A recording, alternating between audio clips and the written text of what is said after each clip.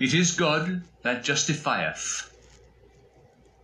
What a wonderful thing it is, this being justified, pardoned, and cleared from guilt.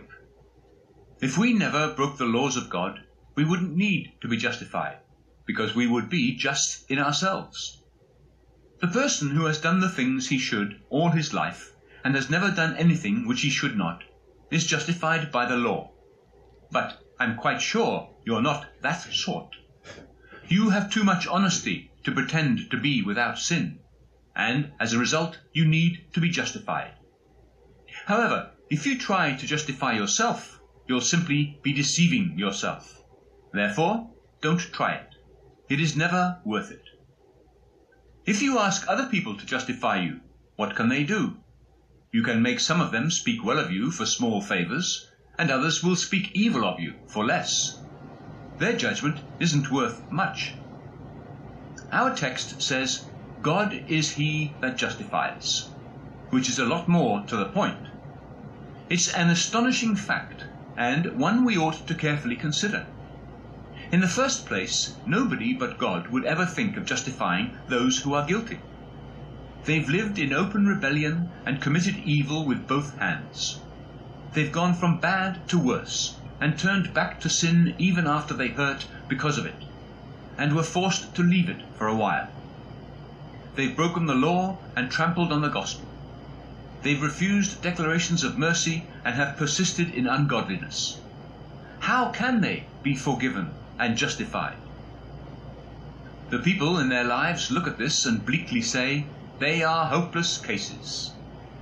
Even Christians look at them with sorrow rather than with hope. But that is not how their God sees them. He chose some of them before the foundation of the world, and in the splendor of his electing grace he won't rest until he has justified them and made them to be accepted in the Beloved. Isn't it written, and unto those whom he did mark out beforehand the way, to these he also called, and to whom he called, these he also justified, and to whom he justified, these he also glorified. Romans 8:30. When you look at it in this way, you see there are some whom the Lord agrees to justify. Why shouldn't you and I be among them? No one but God would ever have thought of justifying me. I'm a wonder to myself, and don't doubt that others view grace in others similarly. Consider Saul of Tarsus, footnote Acts 9, who was born to Jewish parents who possessed Roman citizenship. He studied Jewish law under the famous Rabbi Gamaliel, and later worked against God's servants to destroy the early church. He entered homes of believers and placed them in prison. Like a hungry wolf, he worried the lambs and the sheep at every turn. But God struck him down on the road to Damascus while he was on his way to arrest believers there. God changed his heart on that road, and so fully justified him that before long he became the greatest preacher of justification by faith who ever lived. Saul of Tarsus changed his name from the Hebrew Saul to his Gentile name Paul, and was sent by God to the Gentiles with the good news. He must often have marveled that he was justified by faith in Christ Jesus, because he was once a determined stickler for salvation by the works of the law. No one but God would have ever thought of justifying such a man as Saul the persecutor. But the Lord God is glorious in grace. Even if someone thought about justifying the ungodly, no one but God could do it, because it is impossible for a person to forgive offenses which have not been committed against them. Yes, you can forgive a person who has injured you in some way, and I hope you will, but no third-party person can forgive the offender apart from you. If the wrong is done to you, the pardon must come from you. However, all sin is against God, and if we have sinned against God, it is in God's power to forgive, because the sin is against him. That is why in Psalm 51:4, David says, against thee only, have I sinned and done this evil in thy sight. For God can forgive the offense, because he is the one against whom the offense is committed. If it pleases him, our great Creator can forgive the debt we owe to God. And if he forgives it, it is cancelled. No one but the great God whom we sinned against can blot out that sin. Therefore, let's make sure we go to him and seek mercy at his hands, and not be led astray by those who would want us to confess to them instead of to God. They have no authority in the word of God for their claims. Even if they were appointed to declare absolution in God's name, it's still better to go directly to the great Lord through Jesus Christ the mediator, to seek and find pardon at his hand. It is better to see to matters of your soul yourself, rather than to leave them in some man's hands. Only God can justify the ungodly, but he can do it to perfection. He casts our sins behind his back. He blots them out, and he says that though they are sought for, they won't be found. Isaiah 43:25. With no other reason than his own infinite goodness, he has prepared a glorious way by which he makes scarlet sins as white as snow. Isaiah 1:18. And removes our transgressions from us as far as the east is from the west. Psalm 103:12. He says, their iniquities I will remember no more. Hebrews 8:12. He does whatever is necessary to make an end of sin. One of the old prophets called out in amazement, who is a God like unto thee, that pardons iniquity, and passes over the rebellion with the remnant of his heritage? He did not retain his anger forever, because he delights in mercy. Micah 7:18. We're not speaking of justice now, nor are we talking about God's dealing with men according to their rewards.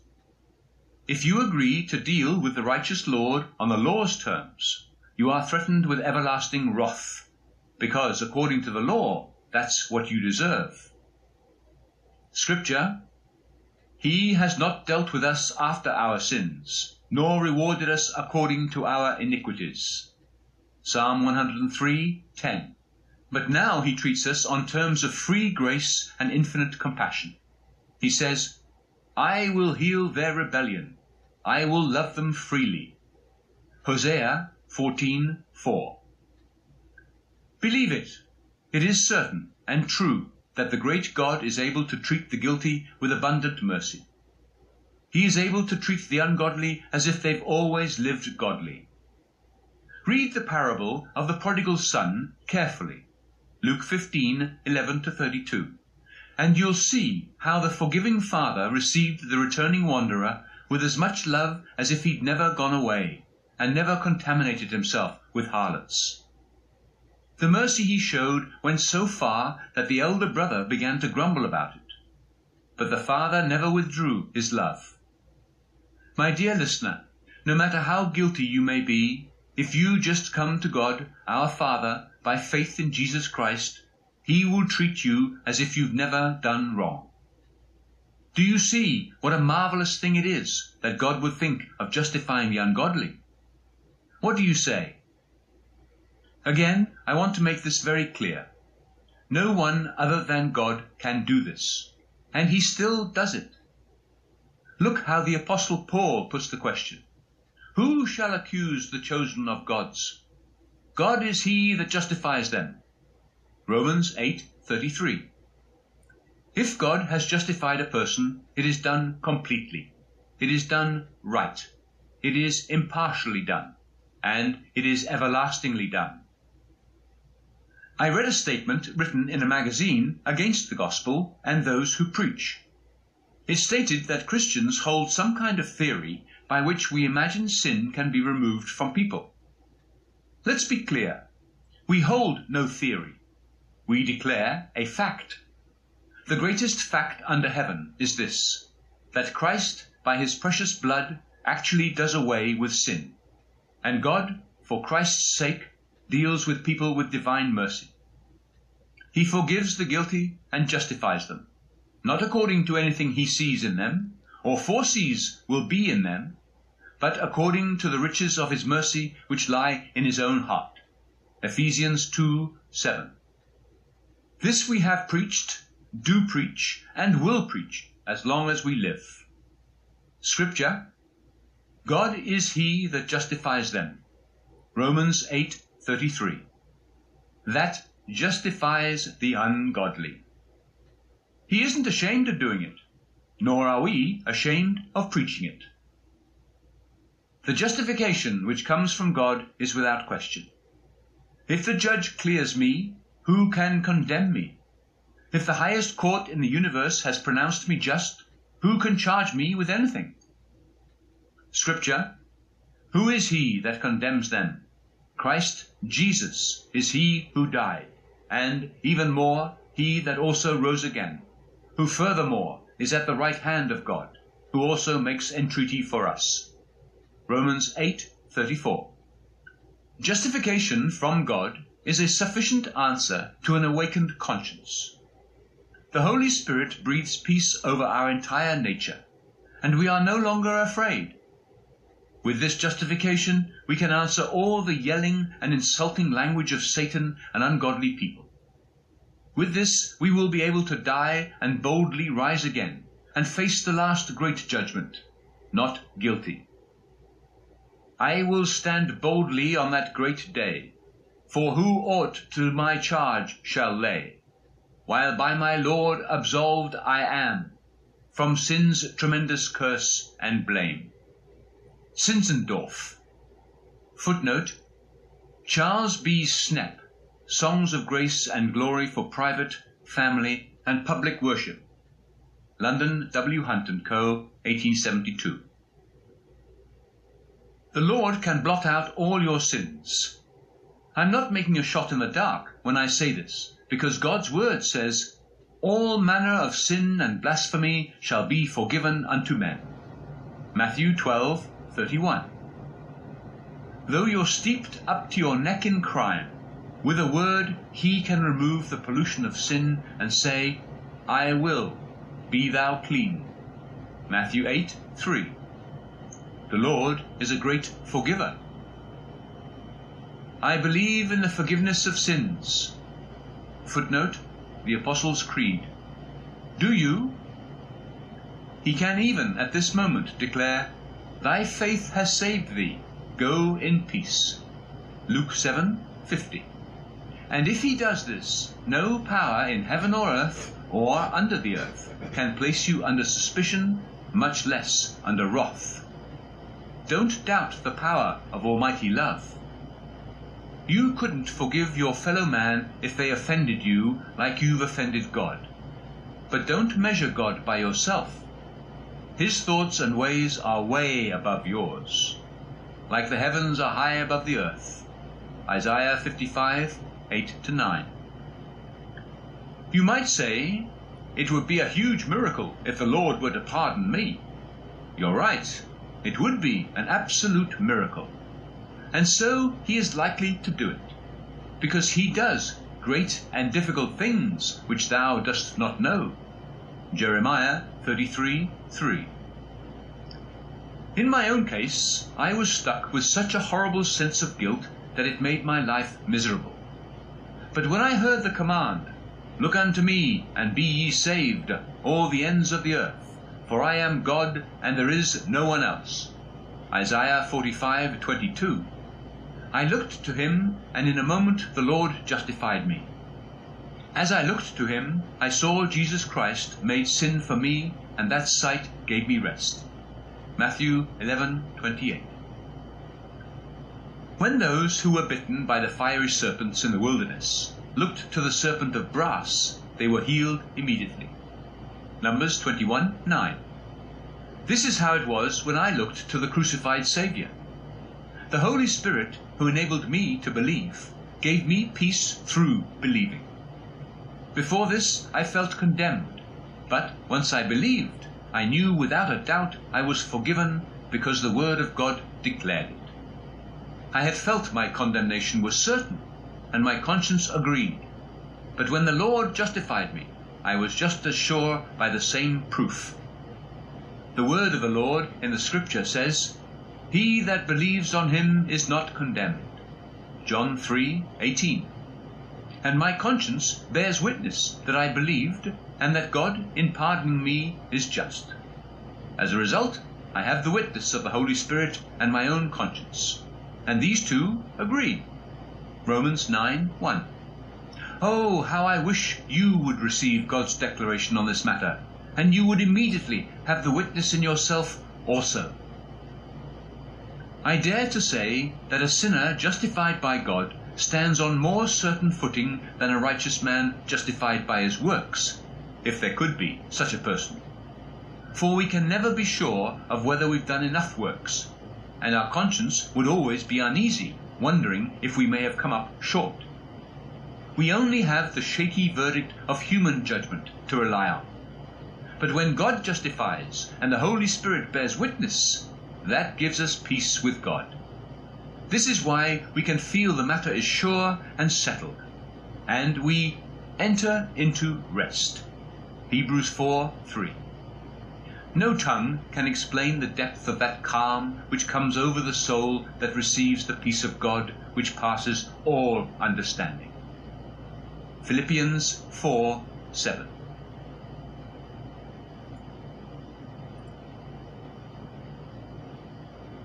Chapter 3. The Just and the Justifier. We have seen the ungodly justified, and have considered the great truth that only God can justify any person. Now we will take it a step further and ask, how can a just God justify guilty people? We can find the answer in the words of Paul in Romans 3:21b to 26. The righteousness of God has been manifested, being witnessed by the law and the prophets, the righteousness that is of God by the faith of Jesus, the Christ, for all and upon all those that believe in him, for there is no difference. For all have sinned, and are made destitute of the glory of God, being justified freely by his grace through the redemption that is in Jesus the Christ, whom God purposed for reconciliation through faith in his blood for the manifestation of his righteousness, for the remission of sins that are past, by the patience of God, manifesting in this time his righteousness, that he only be the just one, and the justifier of him that is of the faith of Jesus. Now, if you'll permit me, I want to share a bit of my personal experience with you. While under the hand of the Holy Spirit, I was convicted of sin. I had a clear and sharp sense of the justice of God. Sin, whatever it might be to other people, became an intolerable burden to me. It wasn't so much that I feared hell, but that I feared sin. I knew I was horribly guilty, and felt that if God did not punish me for sin, he ought to condemn such sin as mine. I sat on the judgment seat, and I condemned myself to death. I admitted that if I were God, I could do nothing other than send such a guilty creature as me to the lowest hell. While going through this, I also had a deep concern for the honor of God's name, and the integrity of his moral leadership on my mind. It didn't set right with my conscience that I could be forgiven unjustly. The sin I committed had to be punished.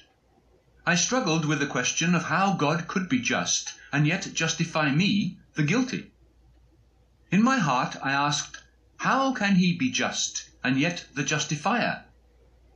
I was worried and wearied with this question, and couldn't see any answer to it. Certainly I could never have invented an answer that would satisfy my conscience. To my way of thinking, the doctrine of the atonement is one of the surest proofs of the divine inspiration of Holy Scripture. For my listeners who don't know what the doctrine of atonement is, it is that Christ Jesus died on the cross for our sins. 1 Corinthians 15:3. In this way, he fulfilled the sacrificial system of the Old Covenant and restored our relationship with God and changed our lives forever. Who would or could have thought of the just ruler dying for the unjust rebel? This isn't a teaching of human mythology or a fantasy of poetical imagination. This act of atoning for a crime, of making satisfaction for an offence by which the guilt is done away and the obligation of the offended person to be punished for the crime is cancelled, is only known about because it is a fact. Fiction could never have conceived it, for God himself ordained it. I had heard the plan of salvation by the sacrifice of Jesus from the time I was a youth, but in my innermost soul I didn't understand or know any more about it than if I had been born and bred a savage, unbelieving man. The light of the truth was there in Scripture, but I was blind. I needed the Lord to make the matter clear to me. When he did, it came to me like a new revelation, as fresh as if I'd never read about Jesus being declared the propitiation or atonement for sins, so God can be just. Every newborn child of God receives such a revelation, that glorious doctrine of the substitution of the Lord Jesus. I came to understand salvation was possible through substitutional sacrifice, and that provision for such a substitution had been made in the Son of God, the co-equal and co-eternal with the Father. He had been made the promised head of a chosen people from the beginning, so he could suffer for them and save them. Considering that our fall from God's ways was not a personal one in the beginning, because sin began with our ancestral representative, the first Adam, we understand that by a second representative, Jesus, it became possible for us to be recovered, saved from sin, because he agreed to be the covenant head of his people, to be their second Adam. Scripture, and so it is written, the first man, Adam, was made a living soul. The last Adam was made a life-giving spirit. 1 Corinthians 15:45. I saw that before I actually sinned, I had a fallen, spiritually dead nature through my first father's sin, and I rejoiced that it became possible, based on the facts and evidence of Scripture, for me to come to life through a second head and representative. The fall by Adam left a loophole of escape. Another Adam, the last Adam, can undo the ruin caused by the first. While I was anxious about the possibility of a just God pardoning me for my sin, I understood and saw by faith that this last Adam is Jesus, the Son of God who became man. In his blessed body, he bore my sin on the cross. The punishment I deserved because the wages of sin is death, Romans 6:23, was laid on him. I was healed through his affliction because the grace of God is eternal life in Christ Jesus our Lord. Romans 6:23. That's what God showed me. Have you ever seen that? Have you ever understood how God can be completely just, not cancel or diminish the penalty, but be infinitely merciful and still able to justify the ungodly who turn to him? It's possible because the Son of God, supremely glorious in his matchless person, vindicated me by fulfilling the law by bearing the sentence due me. Therefore, God is able to pass by my sin. The law of God was upheld more by the death of Christ than if all sinners were sent to hell. For the Son of God to suffer for sin was a more glorious establishment of the authority of God than for the whole human race to suffer. Jesus endured the death penalty on our behalf. Do you see the wonder in this? See him hanging on the cross. If you can see it, you see the most significant sight you'll ever see. The Son of God and Son of Man hanging there in one person, bearing unspeakable pain, the just for the unjust, to bring us to God. Oh, the glory of that sight! The innocent punished, the Holy One condemned, the ever-blessed made a curse, the infinitely glorious put to a shameful death in my place, in your place. The more I look at the sufferings of the Son of God, the more certain I am that they meet my case. Why did he suffer, if not to turn aside the penalty of sin from us? So, if he turned it aside by his death, then it is out of the way. Those who believe in him no longer need to fear it, because since atonement is made, God is able to forgive without shaking the foundation of his throne or tarnishing the law in the least. The tremendous question put forth by our conscience is satisfied. The wrath of God against sin is more terrible than we can comprehend, whatever our sin may be. Moses said it very well. Who knows the power of thine anger? Psalm 90:11. Yet when we hear the Lord of glory cry, Why hast thou forsaken me? Matthew 27:46, and see him yielding up the Spirit, we feel the justice of God abundantly vindicated by the obedience of such a perfect and terrible death given by such a divine person. If God himself bows before his own law, what more can be done? There is more in the atonement as a method of merit than there is in all human sin to deserve blame or punishment. The great gulf of Jesus' loving self-sacrifice can swallow up the mountains of our sins, all of them. For the sake of the infinite good of this one representative man, the Lord may well look with favour upon other people, however unworthy they may be. It's a miracle of miracles that the Lord Jesus Christ would stand in our stead, and that he bore that we might never bear, the Almighty's righteous ire. Footnote: John Nelson Darby, Hymns for the Little Flock, Oak Park, Illinois, Bible Truth Publishers, 1881, Section 3. But he has done so. It is finished. John 19:30. God will spare the sinner because he didn't spare his son. God can pass over your sins because he laid those sins on his only begotten Son nearly 2,000 years ago. If you believe in Jesus, that is the point, then your sins were carried away by him as the scapegoat for his people. What is it to believe in him? It's more than saying he is God and the Saviour. It means we must trust him wholly and entirely. You must accept him for all your salvation from this time forward and forever as your Lord, your Master, your all. If you will accept Jesus, he has accepted you already. If you believe on him, you cannot go to hell, because that would make the sacrifice of Christ of no effect. It can't be that a sacrifice would be accepted and then the soul for whom that sacrifice has been received still dies. If the believing soul could still be condemned, then why a sacrifice? If Jesus died in my place, why should I also die? Every believer can claim that the sacrifice was actually made for him. He's laid hold of it by faith and made it his own. As a result, he can know for certain that he can never perish.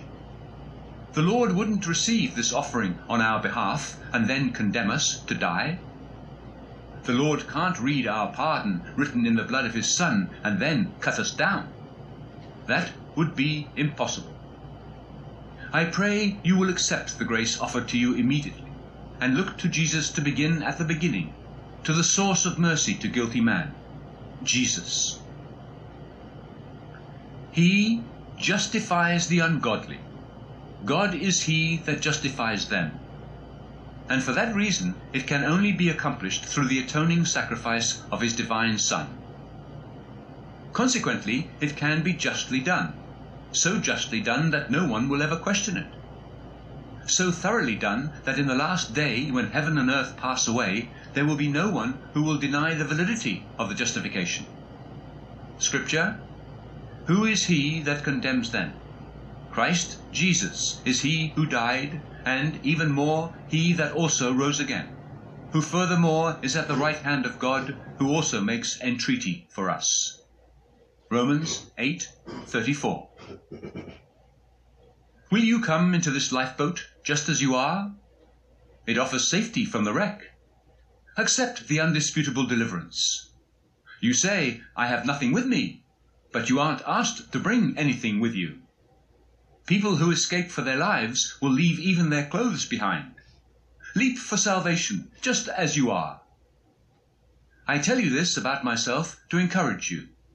My sole hope for going to heaven lies in the full atonement made on Calvary's cross for the ungodly.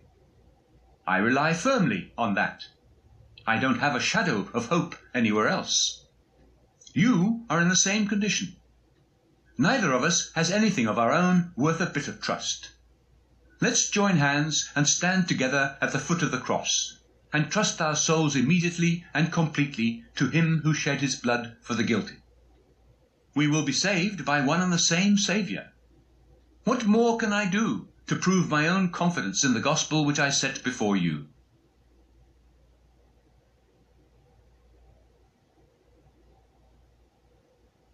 Chapter 4. Concerning deliverance from sinning. At this point, I want to speak clearly to those who understand God's method of justification by faith in Christ Jesus, but who still struggle with sin in their lives. We can never be happy, restful, or spiritually healthy until we become holy. To be holy, we must be rid of sin. But how can we accomplish this impossible task? This is the life or death question of many people. The old nature is very strong, and you may have tried to curb and tame it, only to find it won't be subdued. You're anxious to do better, but only end up doing worse. The heart is so hard, the will is so obstinate, the passions so furious, the thoughts so volatile, the imagination so out of control, and the desires so wild that you feel like you have a den of wild beasts within you, which will eat you up rather than be ruled by the Lord. We can say of our fallen nature what the Lord said to Job concerning the large sea monster Leviathan. Wilt thou play with him as with a bird, or wilt thou tie him up for thy maidens? Job 41:5. A man might as well hope to hold the north wind in the hollow of his hand as to expect to control those unruly powers which lie within his fallen nature by his own strength. This is a greater feat than anything done by the strength of the fabled Hercules. For this, God is needed. One might say, I believe Jesus will forgive sin, but my trouble is that I sin again. Within me I feel such awful tendencies to do evil. As surely as a stone flung into the air quickly falls to the ground again, so am I with sin. For though I am sent up to heaven by sincere preaching, I return again to my hard-hearted state. Sadly, I'm easily fascinated with sin. It's like I'm held under a spell where I can't escape from my own foolishness. If this is your struggle, take heart. Salvation would be sadly incomplete if it did not deal with this part of our ruined condition. We want to be purified as well as pardoned. Justification, being made righteous, without sanctification, becoming holy, would not be salvation at all. It would be like calling a leper clean and leaving him to die of his disease. It would forgive the rebellion and allow the rebel to remain an enemy to his king. It would remove the consequences, but overlook the cause. And this would leave us with an endless and hopeless task. It would stop the stream of sin for a time, but leave an open fountain of defilement, which would sooner or later burst forth with increased power. Remember that the Lord Jesus came to take away sin in 3 ways. He came to remove the penalty of sin, the power of sin, and the presence of sin. You can reach the second part immediately. The power of sin can be broken at once, and then you'll be on the road to the third part, the removal of the presence of sin. We know that he appeared to take away our sins. 1 John 3:5. The angel said of our Lord, Thou shalt call his name Jesus, for he shall save his people from their sins. Matthew 1:21. Our Lord Jesus came to destroy in us the works of the devil. The same thing stated at our Lord's birth was also declared in his death. When the soldier pierced his side, a flow of blood and water came out, which clarified the double cure by which we are delivered from the guilt and the defilement of sin. However, if you're troubled about the power of sin in your life and the tendencies of your nature, as you may well be, here is a promise for you. Have faith in this promise, because it is founded in that covenant of grace which is sure. God, who cannot lie, has said, "And I will give you a new heart, and a new spirit will I put within you. And I will take away the stony heart out of your flesh, and I will give you a heart of flesh." Ezekiel 36:26. You see, it's all "I will" and "I put." I will give, and I will take away. This is the royal style of the King of Kings, who is able to accomplish his will. No word of his will ever fall to the ground. 1 Samuel 3:19. The Lord knows very well that you can't change your own heart, and you can't cleanse your own nature.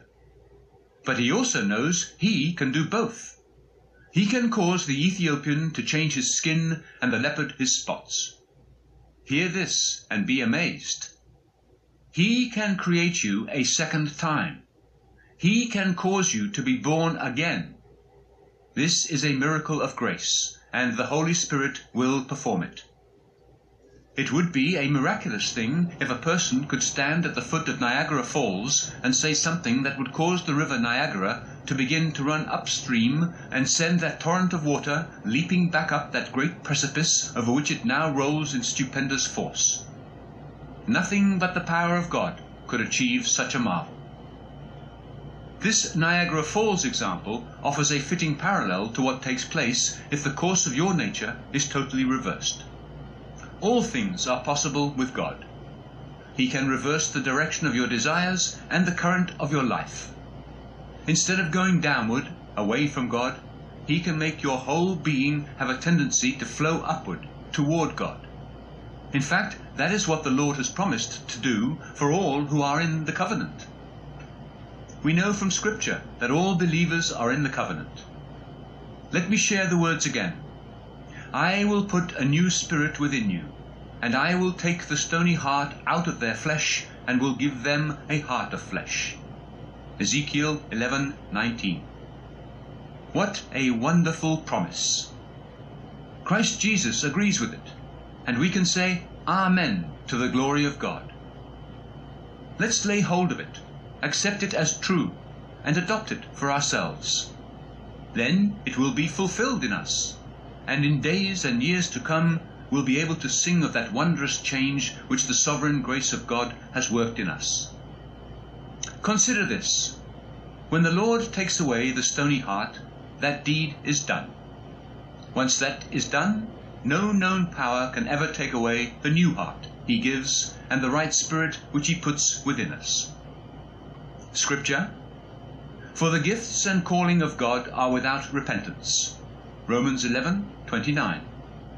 This without repentance is on his part. He will not change his mind.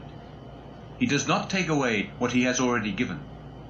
Let him renew you, and you will be renewed. People's resolutions to change and their efforts to clean up their lives soon come to an end. For, as a dog returns to his vomit, so the fool returns to his folly. Proverbs 26:11. But when God puts a new heart into us, it is a new heart to the fullest extent. To put it simply, have you ever heard of Mr. Rowland Hill's illustration of the cat and the sow? I will offer my own version to illustrate our Saviour's significant word. Except a person be born again from above, he cannot see the kingdom of God. John 3:3. Do you see that cat? What a clean creature she is! How cleverly she washes herself with her tongue and her paws! It is quite an appealing sight. Did you ever see a sow do that? No, you never did. It is contrary to its nature. It prefers to wallow in the mire. Go and teach a sow to wash itself, and see how little success you achieve.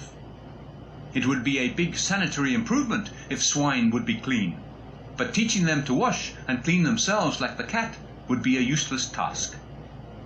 You can wash that sow by force, but it will just hurry back to the mire and become as foul as ever. The only way you can get a sow to wash itself is to transform it into a cat.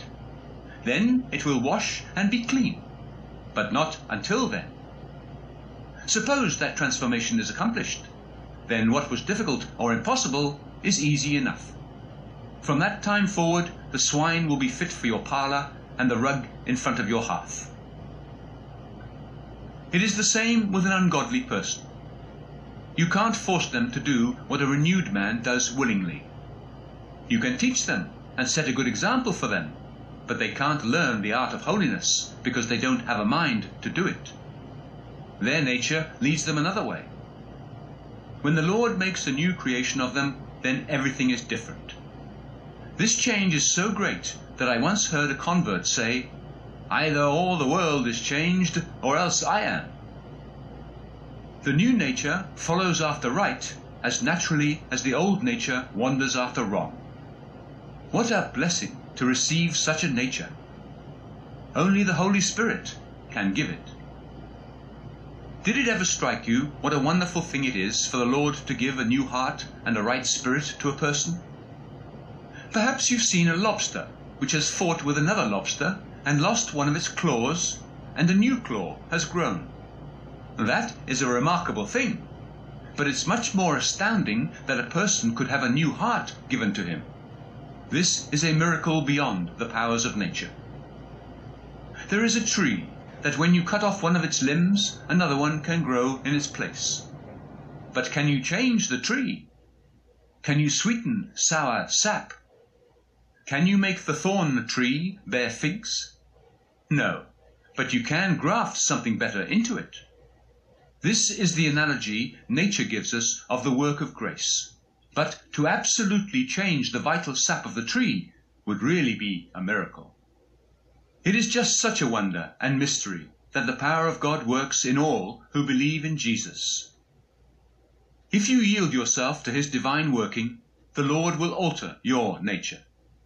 He will subdue the old nature and breathe new life into you. Put your trust in the Lord Jesus Christ, and he will take the stony heart out of your flesh and give you a tender heart of flesh. Where everything was hard, everything will become tender. Where everything was vicious, everything will become virtuous. Where everything tended to go downward, everything will rise upward with spontaneous force. The lion of anger will give way to the lamb of meekness, and the raven of uncleanness will flee before the dove of purity. The vile serpent of deceit will be trodden under the heel of truth. With my own eyes I've seen such marvels of moral and spiritual character that I know there's no one who is hopeless. If it were fitting, I could point out women who were once unchaste but are now as pure as a driven snow. And I could do the same with men who were once blasphemers, who now delight those around them by their intense devotion to Christ. Thieves are made honest, drunkards sober, liars truthful, and scoffers zealous. Scripture: "For the grace of God that brings salvation has appeared to all men, teaching us that denying ungodliness and worldly lusts, we should live temperately, righteously, and godly in this present world." And, dear listener, it will do the same for you. Titus 2:11-12. You say, "I can't make this change." Who said you could? The scripture which we have quoted is not talking about what man will do, but about what God will do. It is God's promise, and it is for him to fulfill. Trust in him to fulfill his word to you, and it will be done. But how is it to be accomplished, you ask? What business is that of yours? Must the Lord explain his methods before you will believe him? The Lord's working in this matter is a great mystery.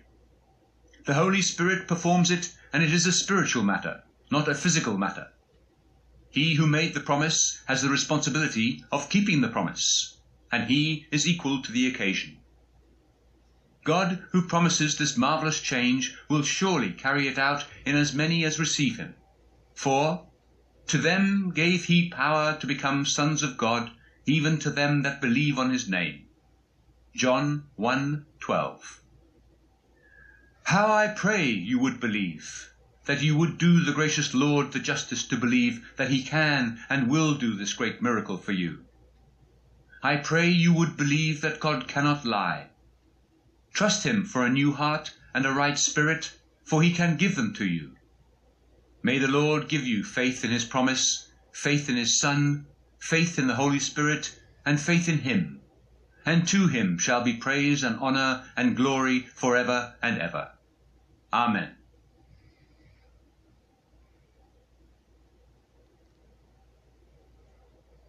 Chapter 5. By grace through faith.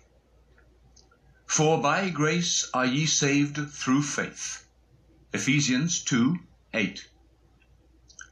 I think it is best to turn to the side for a moment to ask my listener to adoringly observe the fountainhead, the source of our salvation, which is the grace of God. By grace are ye saved. Because God is gracious, sinful men are forgiven, converted, purified, and saved. It isn't because of anything in them, or that ever can be in them, or anything they've done, or ever can do, that they are saved. It is because of the boundless love, goodness, pity, compassion, mercy, and grace of God. Linger a moment at the wellhead. Behold the pure river of the water of life as it proceeds out of the throne of God and of the Lamb. Who can measure the extensiveness of the grace of God? Who can fathom its depth? Like all the rest of the divine attributes, his grace is infinite. God is full of love because God is love. 1 John 4:8. God is full of goodness. The very name God is short for good. Limitless goodness and love enter into the very heart of the Godhead, because his mercy endures forever. Psalm 136:1. People are not destroyed because his compassions never fail. Lamentations 3:22. But instead, sinners are brought to him and forgiven. Remember this, or you may make the mistake of fixing your mind so much on faith, which is the channel of salvation, that you forget the grace, which is the fountain and source even of faith itself. Faith is the work of God's grace in us. No one can say that Jesus is the Christ, but by the Holy Spirit. 1 Corinthians 12:3. Christ hath also said, No man cometh unto me, except the Father, which hath sent me. Draw him. Footnote: Martin Luther, the Theologia Germanica of Martin Luther, 1516. So that faith which results in coming to Christ is the consequence of divine drawing, which pulls us toward the Father. Grace is the first and last moving cause of salvation, and faith, essential as it is only an important part of the machinery which grace employs. We are saved through faith, but salvation is by grace. Let those words sound out as if announced with the archangel's trumpet. By grace are ye saved. What happy news this is for the undeserving. Faith works like a channel or conduit pipe, while grace is the fountain and the stream. Faith is the aqueduct along which the flood of mercy flows to refresh the thirsty sons of men. It is a great pity when the aqueduct is broken. It is a sad sight to see the many noble aqueducts around Rome which no longer carry water into the city, because arches are broken and the marvelous structures are in ruins. The aqueduct must be kept whole and intact to carry the flow, and even then faith must be founded in truth and be firm, leading right up to God and coming right down to us, so it can become a functional channel of mercy to our souls. Again, I remind you that faith is only the channel or aqueduct, and not the original source of blessing. We must not look to faith in a way that elevates it above the grace of God, which is the divine source of all blessing. Don't think of faith as if it is the independent source of your salvation.